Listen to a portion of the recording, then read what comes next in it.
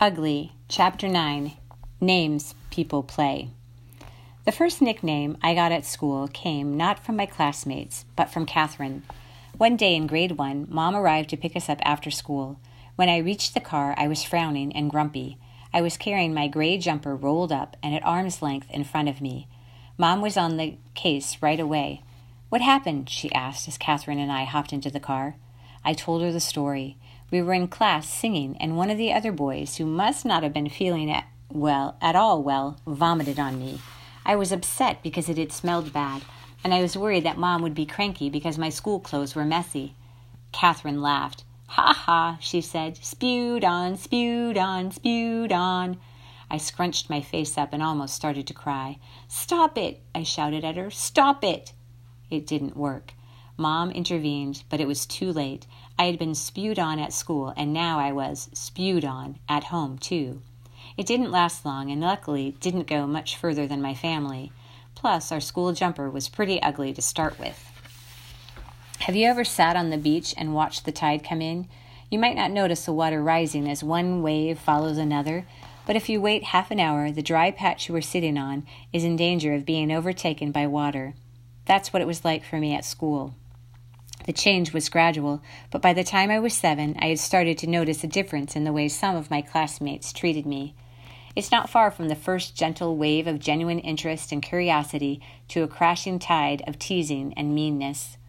The first incident that sticks in my mind was the playground fall. The grounds of our elementary school were quite small. We had plenty of shade under one of the old wooden buildings to eat lunch, but there were no grassy areas for kids to play on during lunch. Each lunchtime, though, a few hundred screaming kids would brave their knees and elbows against the asphalt. Most of the time, I'd play in the dirt surrounding the trees that had pushed their way through the hard surface of the playground. I'd play with matchbox cars or the occasional marble that I'd brought from home. One day, however, I was running around madly with the other kids. While I couldn't keep up with them for long, I could manage after a fashion. And what I lacked in speed and maneuverability, I made up for in enthusiasm. We were playing in the schoolyard game of brandy, tag with a tennis ball. It involved throwing the ball as hard as you could at one of the other players, hopefully leaving a lush red mark on some painful but visible part of their body. I was up and had the tennis ball gripped tightly in my one hand. A group of other boys were staying just out of range, knowing they could outrun me if they needed to, but that didn't stop me. I took off with all the speed I could muster, trying to get as close to them as possible before I threw the ball. I ran across the asphalt, which sloped toward the corner of one of the buildings. As I skidded around the corner, something happened. I felt my right leg slip from beneath me. On my way down, I managed to throw the ball in the general direction of the other boys. Luckily, I fell forward onto my hands, which still hurt, especially on the hot asphalt, but there was no real damage done. When I looked up to see if my throw had hit its target, the group I was chasing was standing there laughing at me. I probably would have done the same thing, but then one of the boys pointed at me. "Ha ha, look at the cripple," he said. I didn't know exactly what a cripple was, but I was pretty sure, even at that age, that I didn't like it. Some of the others in the group started up too, like noisy kookaburras at sunset. "Cripple, cripple, cripple," they shouted. I picked myself up off of the ground and hid from them for the rest of lunch. But when I got back to class, some of the kids were still calling me cripple. When I got home, I had an afternoon snack and switched on the television. Having attended to these priorities, I turned to Mom. "Mom, what does cripple mean?" "It's someone whose legs don't work properly," she said.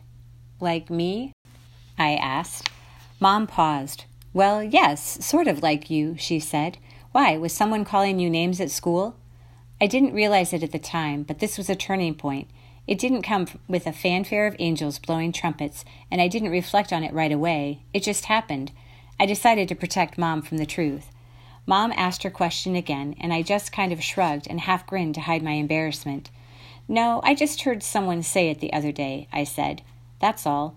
I'm sure my parents could guess every now and then from my mood or from a stray comment by one of my friends, but I never came out and told them about being teased at school. They had enough to deal with, and more than that, being teased made me feel somehow weak. Useless, as if it was my fault, as if I deserved it, as if I hadn't been brave enough to fight it. I couldn't help how I looked or what happened to me since I was born, but I sure as hell could control how I dealt with people teasing me about it. And my first response was to hide it all away, bury it. By the time I was 7, the teasing and name-calling did start me thinking more about exactly why I was the way I was. My parents had never told me why, beyond saying I was born that way, so on a drive home one day, I asked Mom a few questions about it. "Mom, when I was a baby, did you have a disease or something?" I asked. "No, I don't think so," Mom said. "Why?" "Well, then why are my legs all broken?" Mom explained that it was because of some medicine she was taking when I was in her tummy before she knew she was going to have another baby. She'd been feeling sad and the medicine was supposed to make her feel better. Instead, it helped unmake parts of me.